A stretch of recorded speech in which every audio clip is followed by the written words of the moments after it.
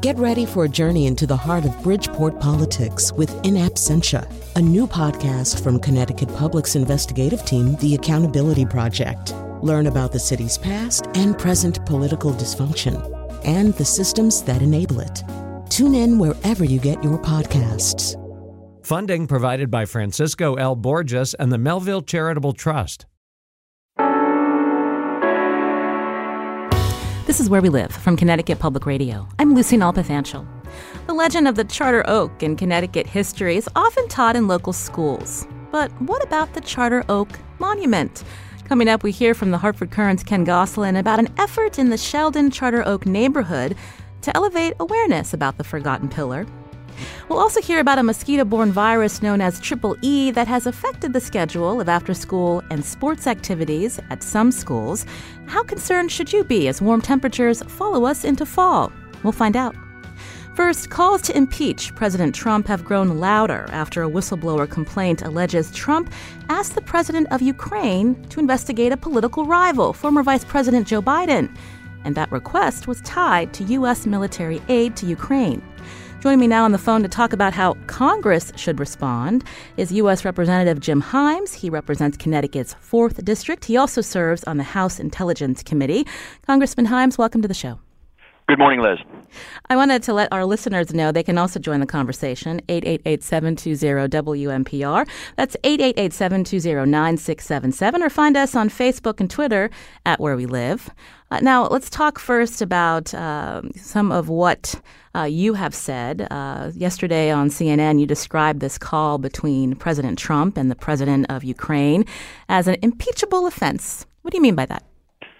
Well, it's sort of obvious on the face of it, and I should add that we still don't know the facts about what happened in that call. We know what the president said happened, that it was apparently a perfect call, and we have people around the president who are telling the press that it was of concern. And then we have a whistleblower complaint. We don't know exactly what is in the whistleblower complaint because the administration is unlawfully keeping that from Congress. By the way, that last part, unlawfully keeping that from Congress, that in and of itself is an impeachable offense.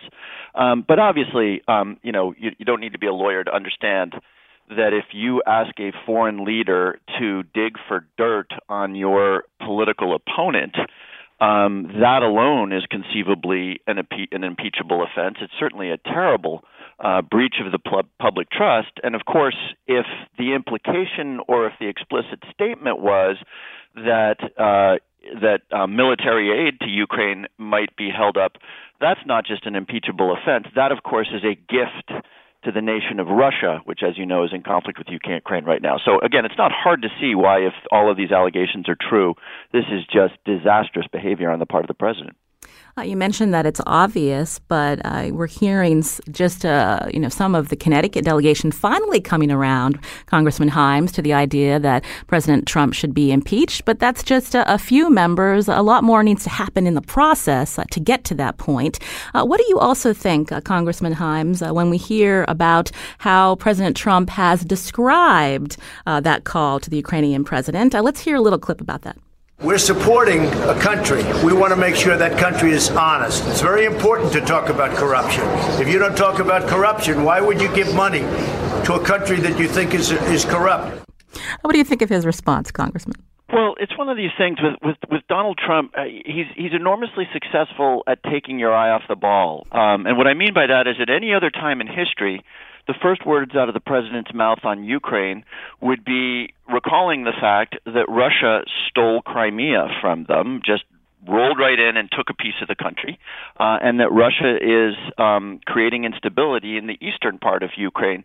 But no, Donald Trump is focusing on corruption because he is hopeful, and I mean, let's not argue about this. We know this man. He is desperately hopeful that the American people will question whether Joe Biden is somehow involved in corruption. Despite the fact that there's no evidence that he is, the president is trying to tar one of his political rivals. Give us a better timeline of this situation. As you know, as member of the House Intelligence Committee, this reports again of President Trump freezing aid to Ukraine. When was that made, this freezing the aid before the call? How far in advance? Well, so again, the Congress has not been briefed on this, and it may be the subject of the whistleblower complaint that is being withheld from Congress. So all I can do is kind of play back for you what the media has gathered with a number of apparently high-placed sources, but it would appear, if the press reports are to be believed, that there may have been as many as 8 attempts on the part of the president to get the new president of Ukraine to investigate the Joe Biden's son's activities in the Ukraine, and that some of those calls and attempts were coincident in time with a decision to slow the commitment of military aid. Military aid, by the way, which the Congress has voted to provide to the Ukraine, and possibly even and again, these are allegations, these are press reports, possibly even to link the two. So again, it's not hard to see why that is corrupt activity. And it's therefore not hard to understand why the ground around impeachment is beginning to shift pretty dramatically here in the Capitol. Congressman Jim Himes is on the phone with us here on Where We Live. He represents Connecticut's 4th District, also a member of the House Intelligence Committee. If you have a question about the process moving forward, as Congressman Himes just mentioned, calls to impeach Trump starting to escalate, you can join the conversation, 888-720-9677, or find us on Twitter and Facebook at Where We Live. What do we know about the president of Ukraine? What has he said about this situation, Congressman Himes? Well, of course, the president is a new president. Colorful history. Apparently, he was a comedian and did other things outside of the political realm before he became president. We don't know a lot about him because he is a new president. Now, again, imagine what it is like for a new president to, have the president of the United States call you up and say, beautiful car you got out there. Shame anything should happen to it. That would be quite a dramatic thing for any president, much less one who's brand new. One fact that we do know is that the Ukrainians have said that there is no evidence that there was any wrongdoing on the part of Joe Biden's son. Apparently this was looked into. There was a history of investigation of the oligarch who owns one of the companies that apparently Joe Biden's son did some work for. But the Ukrainians are saying that there's no evidence that there was any sort of corrupt intent or interference there. I mentioned you sit on the House Intelligence Committee. Acting Director of National Intelligence Joseph Maguire so far has refused to share this whistleblower's complaint with Congress as required by law. I understand there is a hearing this Thursday. Is he expected to testify? He is expected to testify. We expect him to come for what is scheduled to be an open hearing on Thursday, yes. And he's got to obviously do 2 things. Number one, provide the whistleblower report. Again, there is zero ambiguity in the law. It says that the DNI shall convey to Congress the whistleblower report. There's no conditions about if the DOJ agrees that it should happen or if you agree that it should happen. So he needs to do that so that we can stop guessing around what is in that report. And by the way, the president says that this whole issue is perfect and it was all done above board. If that's true, let's get the report and let's move on. And then he needs to explain why it was he took the decision to stop that report from getting to Congress in contravention of the law. This is another one of the profoundly disturbing things of this administration. You saw Mike Pompeo, the Secretary of State. You saw Steve Mnuchin, the Secretary of the Treasury, on TV making unsubstantiated allegations against Joe Biden, pushing the Joe Biden and Ukraine story. Here you have an acting DNI who would appear to have acted in political support of the president, because, again, the law is not in any way unclear. So we need to understand and stop these senior administration officials, by the way, Attorney General Barr included, who think that their job description is the defense of the President of the United States rather than the service of the American Republic. So we're going to have some pretty tough conversations about that with the acting DNI.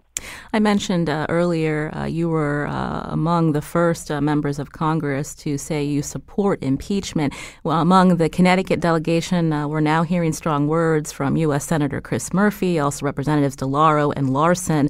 Senator Chris Murphy calling this the most serious moment of the Trump administration to date. How do you respond to this change of perspective from your colleagues?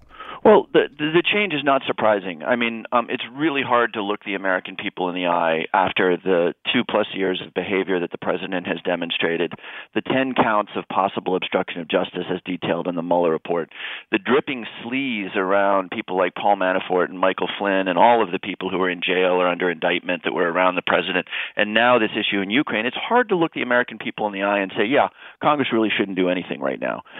Now, I wasn't one of the early people to call for impeachment. I represent a purplish district, and the sentiment in my district is mixed. But it's really important to understand where people are coming from here. Has the president's behavior crossed an impeachable threshold? Of course it has. That box has been more than ticked long ago. Does history, does a sense of, does Congress stand up to a rogue president demand impeachment? Yes, it does. And those two things caused me to call for an impeachment inquiry. But on the other side of this, and it's important for people to understand this, impeachment is not mandated by the Constitution. It is at the discretion of the Congress, and the Congress is a political body. So the Speaker is not wrong to take into account public sentiment. And she talks about it every single day. Public sentiment is really, really important to things that you do, particularly big things that you might do, like impeachment. And so, there is an argument to be had here. But, of course, when the president behaves the way he did, the argument against impeachment begins to pale for the necessity of doing so. You mentioned taking into account public sentiment, referencing purple parts of the country, because there is a real calculus that House Speaker Pelosi and others are weighing in terms of what happens in the 2020 presidential race. In the past, she has said, and Congresswoman DeLauro has agreed with her, among others, that the focus should be on defeating Trump at the ballot box, and impeachment could alienate voters and see him get another win on come November 2020? That's correct. At the sort of most blunt level, that's correct. And again, the Speaker talks appropriately about public sentiment. She doesn't talk a lot about the 2020 election. But, let's be blunt about this. The president will not be removed through an impeachment process. He will be removed if and when he is defeated in November of 2020. That's it. And I sometimes ask my activists that are very aggressive for impeachment, and remember, I have called for an impeachment inquiry. I say, look, imagine you had a button in front of you and you could push that button and the president would be impeached. He would remain in office, but it would reduce your probability of beating him or remove your probability of beating him in 2020. Would you push that button? And that gets people to thinking because, the reality is this presidential election will come down to a few states, largely in the Midwest, in which impeachment is at best ambiguous. Now, in my mind, personally, I think the demands of history and the behavior of this president require that we take some risk in favor of reestablishing the balance and the rule of law. But it is not an unfair consideration to say, but wait a second, is that going to help us do the one thing that we can do to remove him from the presidency, which is to defeat him in 2020? That is a fair question. And when you mentioned that he will impeachment will not move forward, it's because not only does it need a simple majority in the House, but it's the Senate that also needs to vote on this. And right now, with a Republican-led Senate, there's no clear path to impeachment, Congressman Himes? No clear path. Well, that's one way to put it. Another way to put it would be there's a snowball's chance in hell that the Senate would convict. Look, one of the really sad aspects of where we are today is that the Republican Party and the members of the Republican Party, people like Lindsey Graham that we used to look up to as people who were independent and really had their eye on the good of the Republic. The remaining Republicans here, because remember, in the House at least, almost 40% of the Republicans who were here when Donald Trump became president are gone.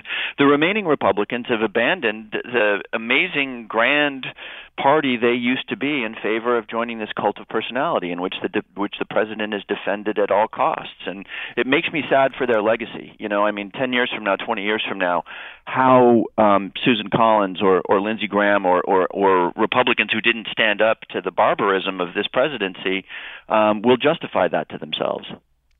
You've alluded to this, but again, if impeachment is not the path that Congress takes, the precedents that it sets, again, the allegations that the president was asking a leader of a foreign government for help getting dirt on a potential presidential rival, a lot of frustration from constituents that you're hearing from, Congressman Himes?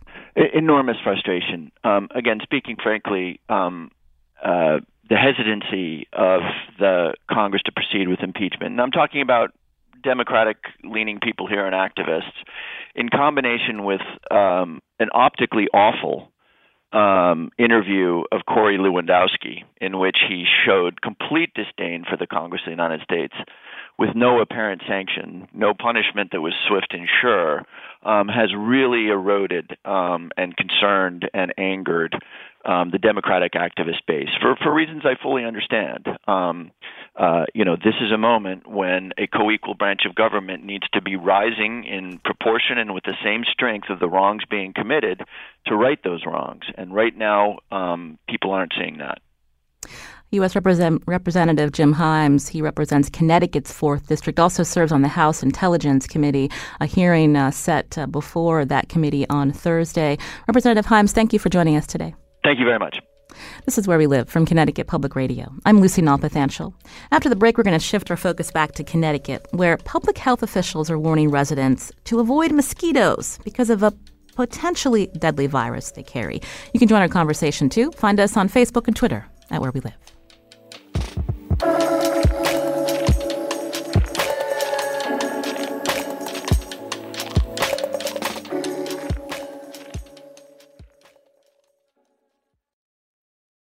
This is Where We Live from Connecticut Public Radio. I'm Lucy Nalpathanchel. The great weather continues as we enjoy the first days of fall, but the warmer temps mean mosquitoes are still around.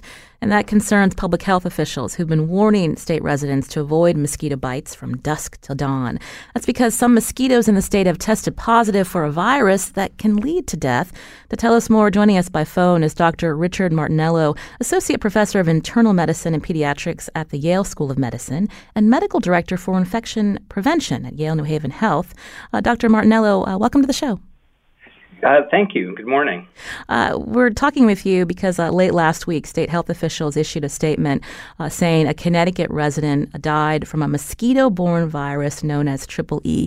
Also, another resident has been hospitalized because of this virus. Tell us more. What is Triple E? So Triple E stands for Eastern Equine Encephalitis. And this is an infection that's due to a virus of the same name. And for most people who get infected with this virus, they may have a very mild illness or one that doesn't even come to their attention. But for a small percent of people who get infected with this virus, they could have a very severe infection of their brain that leads to what we call encephalitis, where the actual tissue of their brain is infected by the virus, and that can very quickly lead to them becoming very confused, in addition to having a fever and a headache, and very rapidly progress to even death. And we see that about 30 to 70% of people who develop a brain infection due to this virus will die, and those who survive, unfortunately, oftentimes have very significant neurologic problems that may even be lifelong. When you mentioned that Triple E, again, is Eastern Equine Encephalitis, something that is being found more often in this part of the country, what do we know, Dr. Martinello? So this is a virus that was originally identified back as early as the 1930s, and there was a large outbreak of it in the New Jersey area back in the late 1950s. We've been seeing it here in this area for a number of decades, but it is very rare to see infections due to it. Typically, each year across the United States, we may only see about a half a dozen infections. But we do know that some years we have very few, and other years we have more. And this is certainly a year where many more infections have been being seen, not only here in Connecticut, but also elsewhere in New England, particularly in Massachusetts and New Hampshire. So when someone is bitten by a mosquito that carries this virus, how long is it in a person's body? And you mentioned it impacts people differently. Do we know why? Well, usually what we see is it's those who are more at the extremes of age who are more likely to develop a brain infection due to this virus, especially those who are younger and those who are on the older side. But we really don't have a complete understanding to know why it leads to a brain infection in some people, but a very mild infection in others. It's, again, called Eastern equine encephalitis. So this is a virus that also impacts horses, also fatal if they are bitten by a mosquito with this virus? Yes, they absolutely can be. And typically we see horses becoming infected with severe infections much more often than we see humans becoming infected.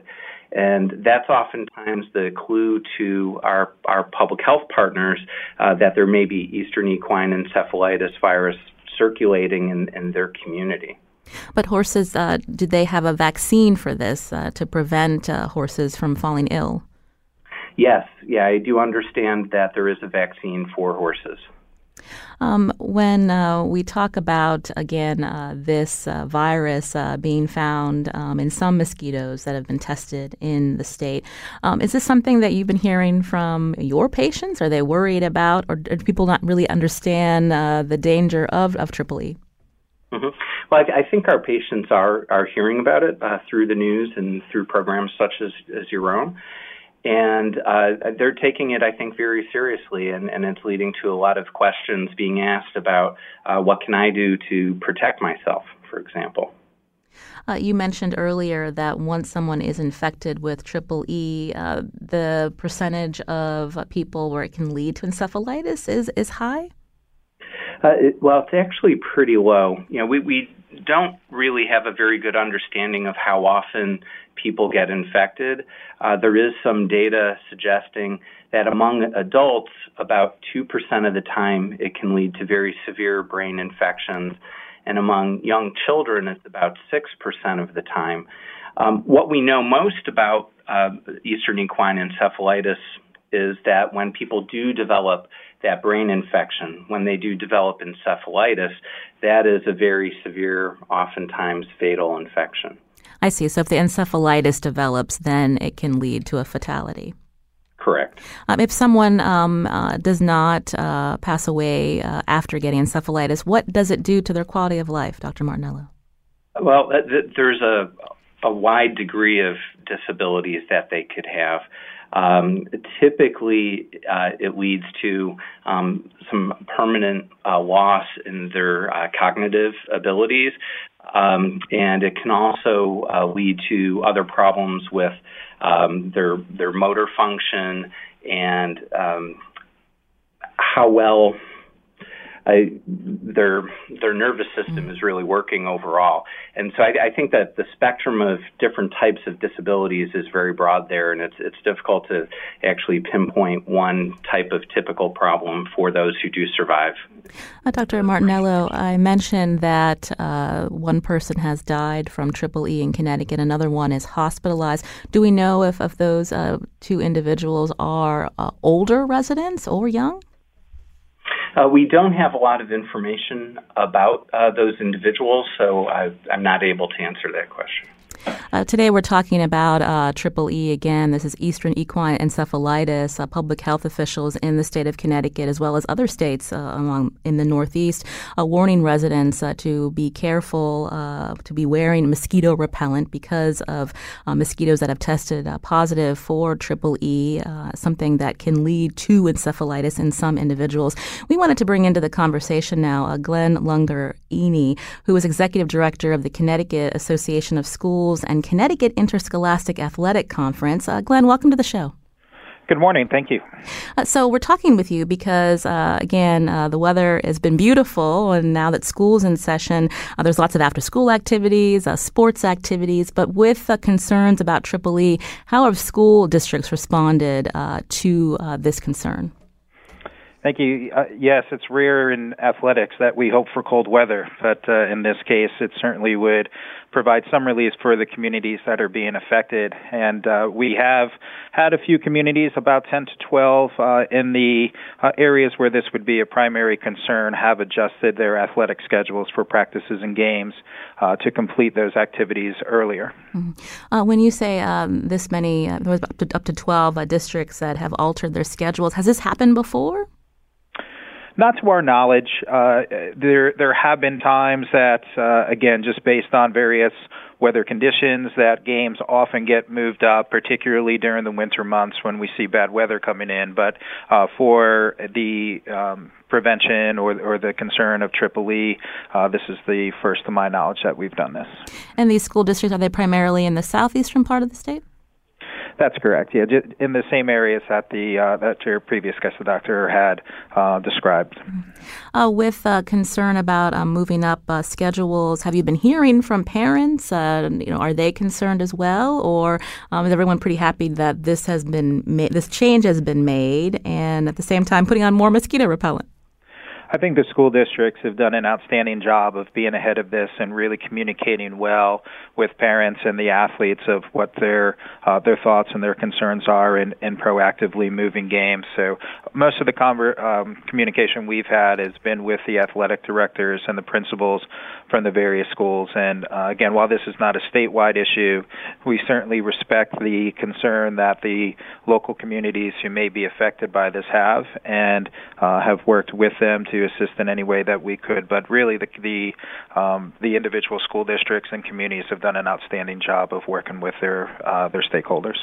We heard from Dr. Martinello earlier that Eastern equine encephalitis, this has actually risen a bit in a few years. And so do you feel like this may become the norm where these activities for certain districts will be moved up? We have a great relationship with the Connecticut State Medical Society Sports Medicine Committee, and we often review issues such as this to make sure that we're on top of it. At this time, again, it doesn't appear that it is something that would be a statewide issue, but certainly seeing the growth of it in New England is a topic that we will continue to discuss and stay on top of in the years to come. This is where we live. Again, we're focusing in on concerns about Triple E. Connecticut Public Radio recently spoke with Dr. Theodore Andreadis, who's director of the Connecticut Agricultural Experiment Station. Here's what he had to say about the virus and its presence in Connecticut. As a note of caution, we're saying the entire eastern half of the state is probably under a moderately high risk, okay, and that will continue right straight through until the first hard frost. Dr. Richard Martinello, I wanted to bring you back into the conversation again, Associate Professor of Internal Medicine and Pediatrics at the Yale School of Medicine. Do we know why this is more of a concern in southeastern Connecticut? That has typically been the area in Connecticut where we have seen most of the activity of this virus in the past. Usually this is a virus that is spread by mosquitoes that like swampy areas. But of course, we have some swampy areas throughout the state. Why we see it more in those southeastern areas is unclear. We got a Facebook comment from Jill who writes, my daughter's Cub Scout camping trip was canceled due to Triple E concerns. Disappointing, but better safe than sorry. I wanted to add, Dr. Martinello, if our listeners are hearing that this seems to be more of an issue in southeastern Connecticut, considering the mosquitoes have tested positive in that region, is there concern that if you're in central or northern Connecticut, you may not be taking this warning to heart? Should they also be being careful between dusk and dawn? Yeah, I think it even in those other areas, it's still important to be careful and take precautions to avoid mosquito bites. And so trying to avoid being outdoors during times when the mosquitoes are most active, so around dawn and immediately after dusk, is important. And then also using insect repellents if you do need to be out during those times to help prevent the mosquito bites can also be helpful, in addition to wearing long sleeves, long pants to try to minimize the areas where the mosquitoes can bite you, too. We're focusing a lot of attention on Triple E, but West Nile is also something that we hear about each year. Is that more of a concern than Triple E? West Nile virus has been around in our state since about 1999, 2000 now. And we do continue to see occasional patients who develop infections due to West Nile virus. Some of them can potentially be severe. But for those who do develop infections due to West Nile virus, the severity of disease typically is markedly less than what we see with Eastern equine encephalitis virus. So our concern is really now primarily with Eastern equine encephalitis virus. Again, Dr. Richard Martinello is Associate Professor of Internal Medicine and Pediatrics at the Yale School of Medicine, also Medical Director for Infection Prevention at Yale New Haven Health. We heard you list some precautions that people should take. Do we know if mosquitoes are also more attracted to particular people, or if people are wearing perfume, other precautions that they should take? You know, it does seem to be the case that mosquitoes like some individuals more so than others. Why that may be is really unclear. It has been recommended that we do try to avoid perfumes or lotions that have scent to them because that may actually attract mosquitoes more. So it is recommended that we avoid those products that have scents and favor unscented products. And we heard from Dr. Andreadis saying that this is a concern up until the first hard frost. So when we hear that, when is that happening in October? How many more weeks should people be really paying attention to their habits outside? Well, I can't really tell you exactly when that hard frost is going to occur, but of course, now that we're into fall and with winter approaching, it will occur at some point in the not-too-distant future. When there is that hard frost, it will really knock down the mosquito population, and that will greatly diminish the risk. If we have a lighter frost, it will help to control the mosquitoes, but there still could be some mosquitoes around after that. And so depending on how severe that first frost is, we may still need to be taking some precautions afterwards. Overall, Dr. Martinello, is it still pretty rare for someone to get this virus where it leads to encephalitis? Yes, encephalitis due to Eastern equine encephalitis virus is quite rare. As you mentioned, so far this year in the state of Connecticut, we've only had 2 patients who've developed encephalitis that we've become aware of so far to date. And actually, the last patient in the state of Connecticut to have this brain infection due to this virus was back in 2013. So luckily, this is something that is quite uncommon. This virus is also transmitted via songbirds. Any concern about what we hear in terms of our planet warming and bird migration? Could we be seeing more cases in the future? Yeah, absolutely. This is, I think, when we think about climate change and how that may impact human health, this is one of the ways it may impact our health is diseases that are spread by insects such as mosquitoes or ticks. As the weather changes and the climate warms, the geographic distribution of those mosquitoes and those ticks and other insects will change over time, and we may see other areas of not only our state but our surrounding states where this virus may not only spread to, but also it's possible that with more mosquitoes around or more ticks around, we may be seeing more illnesses that are spread by those insects. I want to thank Dr. Richard Martinello, Associate Professor of Internal Medicine and Pediatrics at the Yale School of Medicine, also Medical Director for Infection Prevention at Yale New Haven Health. We appreciate your time. Thank you. Thank you. Also, Glenn Lungarini, who's Executive Director of the Connecticut Association of Schools and Connecticut Interscholastic Athletic Conference. Again, certain school districts, especially in that southeast corner of the state, altering their after-school and sports activities because of the threat of Triple E. Glenn, thank you for joining us today. Thank you. This is Where We Live from Connecticut Public Radio. I'm Lucy Nalpathanchel. Now, coming up, you've heard of the Charter Oak tree, but what about the Charter Oak Monument? You can join our conversation, 888-720-WNPR. That's 888-720-9677, or find us on Facebook and Twitter at Where We Live.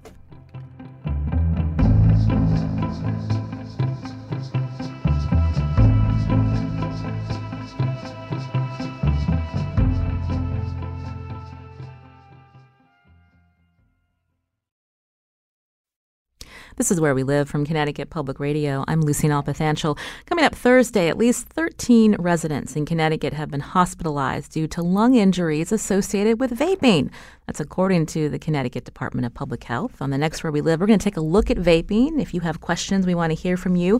Also, we're going to talk about the popularity of vaping among young people. Are you worried about your child vaping? You can join our conversation. That's Thursday. Now, the legend of the Charter Oak in Connecticut history is often taught in local schools. But what about the Charter Oak Monument? The Hartford Courant's Ken Gosselin joins me now in studio to tell us about efforts to raise awareness about this forgotten pillar. Ken, welcome back to the show. Thanks, Lucy. Thank you for having me. You can also join our conversation. If you know about this monument, you can join us, 888-720-9677, or find us on Facebook and Twitter at Where We Live. You wrote this really interesting story about the Charter Oak legend, but not many people know about the forgotten monument tied to the Charter Oak. So tell us how you heard about it. Well, I had worked in Hartford for some years now, and it was only a few years ago that I actually myself became aware of it. I was writing a story about the Capewell factory and the conversion to apartments right down the street. And so I was walking along there, and I came upon it, and so, okay, there is a monument here to the Charter Oak. So what does it look like? Well, it's very plain, shall we say. It's a stone cylinder, and it has what I would call an orb on the top, okay? And there are, around the orb are some dolphins. And so there's a question as to what those dolphins are doing there, although dolphins are found elsewhere in the city. There's some on a fountain in front of City Hall.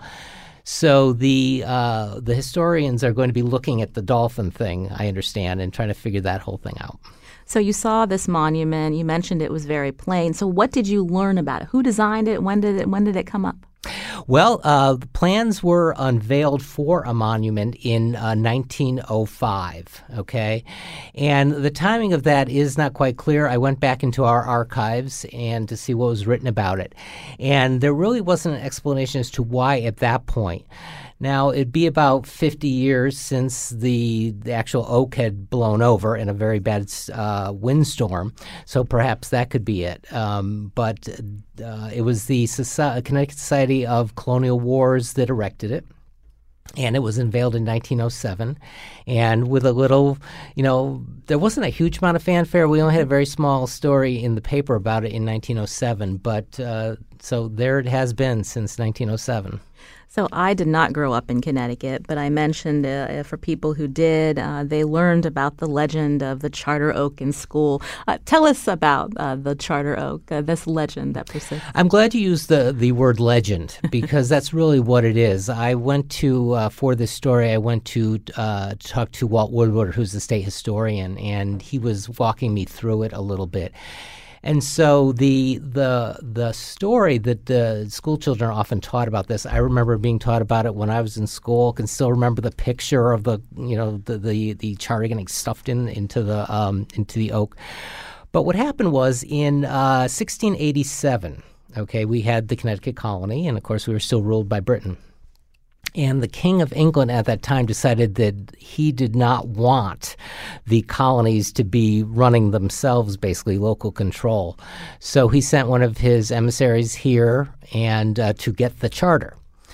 And so the story goes, on November 1st, 1687, there was a meeting with this official, and somehow, of course, with no electric lights, all the candles got snuffed out. Poof. And the charter was spirited away and, as I said before, stuffed into this huge, huge oak. And so that's really where this whole story got started, although the story didn't really surface until sometime later that this had actually happened. Unfortunately, even without the charter, the colonial government in Connecticut was dissolved by the king.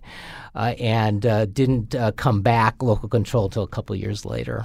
So maybe a bit of an empty gesture, but boy, what a grand one, right? I want to point out to our listeners that Ken is recounting this legend without any notes. This is clear in your mind. You remembered your lesson when you were a school student. But this Charter Oak fell in the mid-19th century.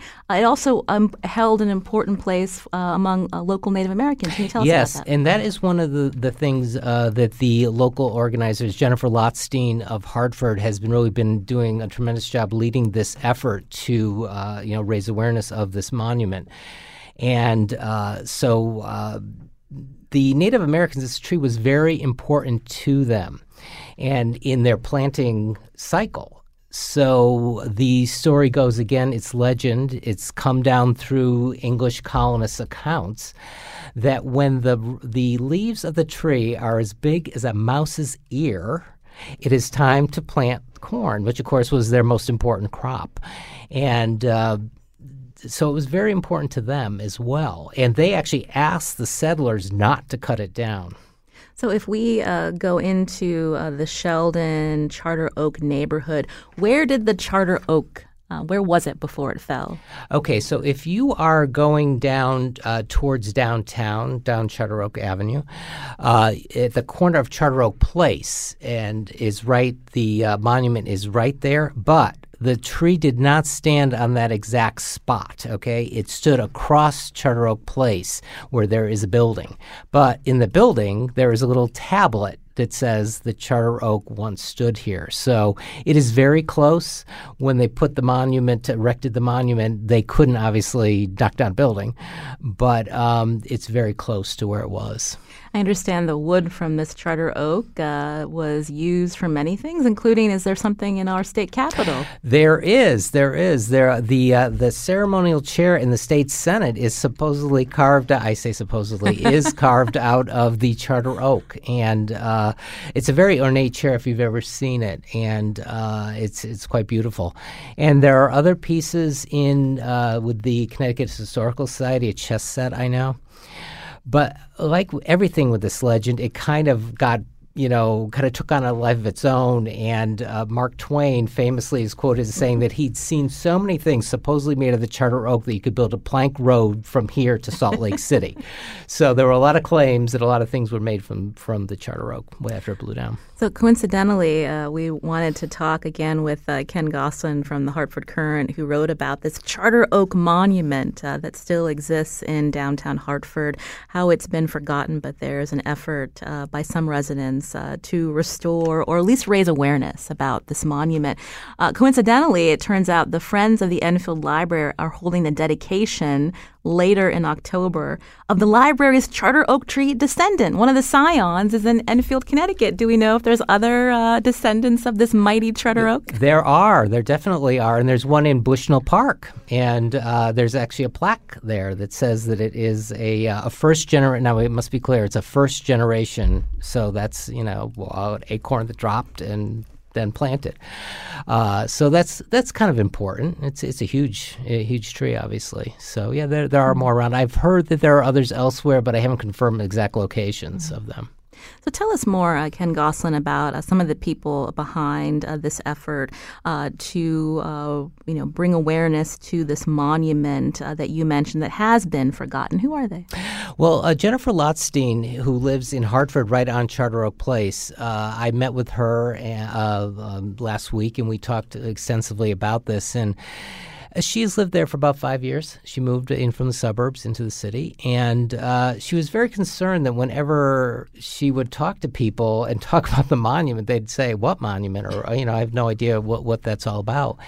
And so she really started researching it and looking at it and learning about the Charter Oak, and started this whole move to do something with this area around the monument. The first thing she did, and it's probably maybe one of the reasons why I first discovered it, is she was able to convince the city, which owns this land around it, to trim the tree that's above it, which is an oak, but not a scion of the Charter Oak, to trim. And so now it really is more visible than it used to be, because that limb did hang down and cover part of it. So that has been a help, I think, in at least you can at least see it now. So she really felt that it was important, that it's a huge part of our history, as we were just talking about, and to do something more with it. Let's make it highlighted. It could be a place people actually want to go see. And part of the plan that they have been working on is a master plan to first of all, to restore the monument. It's not in bad shape. It needs to be cleaned and a few other things done to it, but it really isn't in bad shape. But the bigger thing almost is this. Everyone maybe calls it a park, but it is a strip of land behind it, which is owned by the city.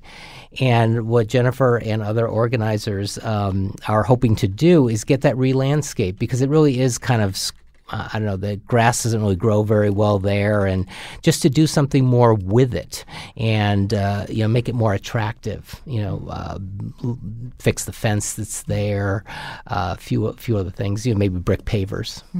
You mentioned Jennifer Lotstein is a Charter Oak Place resident leading the effort, but this is not the first time that residents have wanted to do something about cleaning up that area, or at least bringing attention to the monument? You're absolutely right about that. 20 years ago, Lynn Ferrari, who is another Charter Oak Place resident who has been very involved with that whole Sheldon Charter Oak neighborhood, had wanted to do something with the monument as well. And their plan at that time, about 20 years ago, was to move the monument in the middle of this strip of land, maybe do a history wall around it, okay, which would talk about the history of the Charter Oak, the legend. And so they were moving along with that, but then budget cuts, the city's landscaper was laid off, so it just kind of stopped there.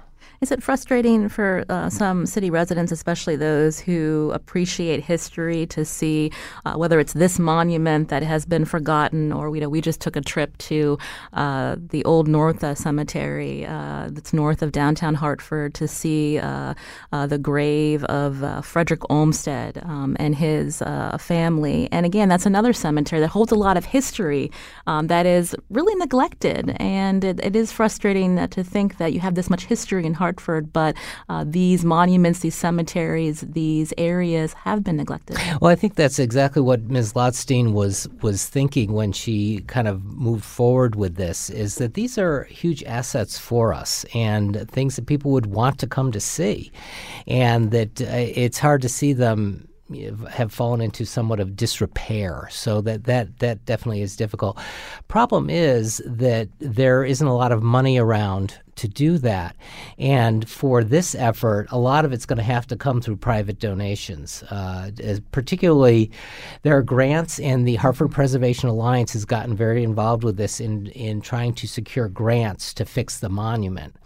But the park area, which I loosely call a park, is city-owned, and city just does not have a lot of money for extra projects like this. So I think that there's going to have to be a lot of private donations that are going to have to come in, and hopefully that will happen. It could take a while to do that.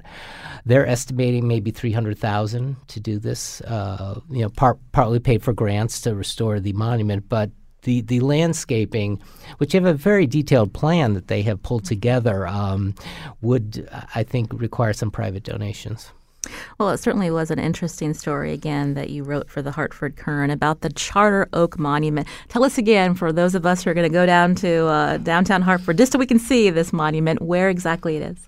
Okay, so you're on Main. Let's take it from Main Street, and let's go towards south, okay? We're going towards the south end. You come to Charter Oak Avenue, okay? So you would turn left on Charter Oak Avenue, and you would go down, I don't know, maybe 200 feet. And on the right, you'll see a street going up the hill. Okay, that's Charter Oak Place. And right on the corner there is where the monument now stands. And again, the timeline of this, Lotstein and others who hope to see this project completed? Well, they hope that they don't have a completion date. They hope that by this spring they'll be able to make some progress on this. Obtaining the grants that are available for historic preservation has its own obstacles. For some reason, the monument was not included in the historic district that is in that area, so they've got to get the monument included. So they have to amend the historic district to include the monument, and so that takes a little bit of time. So there are things that they have to go through, but they're moving. Kenneth Gosselin, again, is a reporter for the Hartford Courant. We appreciate your time on the show. And we didn't talk about casinos. Well, another time, maybe. Thanks, Ken. Today's show produced by Lydia Brown. Thanks to Kerman Baskoff on the phones. Our technical producer is Kion Wolf. Learn more about the show. Just download our show on your favorite podcast app. I'm Lucy Nalpathanchel. Thanks for listening.